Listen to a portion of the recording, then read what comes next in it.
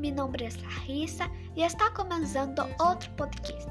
Hoy les voy a hablar sobre los restaurantes de comidas típicas mexicanas.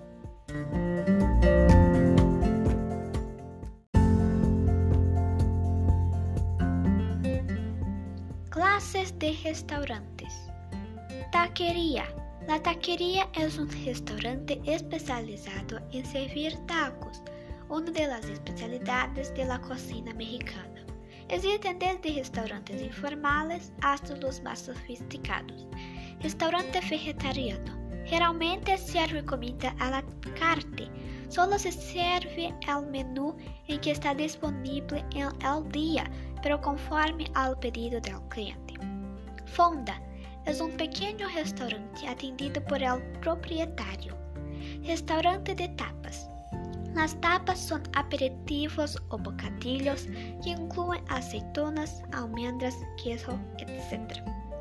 Según la tradición, las tapas deben compartir 4 personas y todos deben comer preferentemente en pie, juntos al frente de la barra. Así, toda la gente del grupo pica, o sea, come algo en trozos pequeños, como un pajarro. Al final, todos ayudan a pagar la cuenta.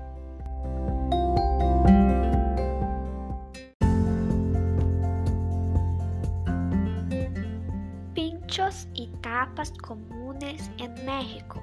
Totopos, trozos de tortillas fritas y tostadas que se suele consumir con guacamole, salsa, frijoles, etc. Hay muchas variaciones de totopos.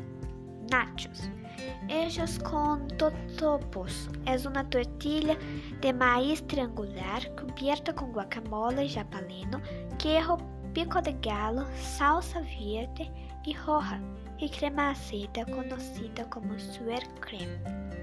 Pecho de tortilla, sándwich, hamburguesa, croqueta, perrito caliente, empanada. Champurrado es una bebida típica de México, hecha de harina de maíz, leche, canela, chocolate y azúcar moreno.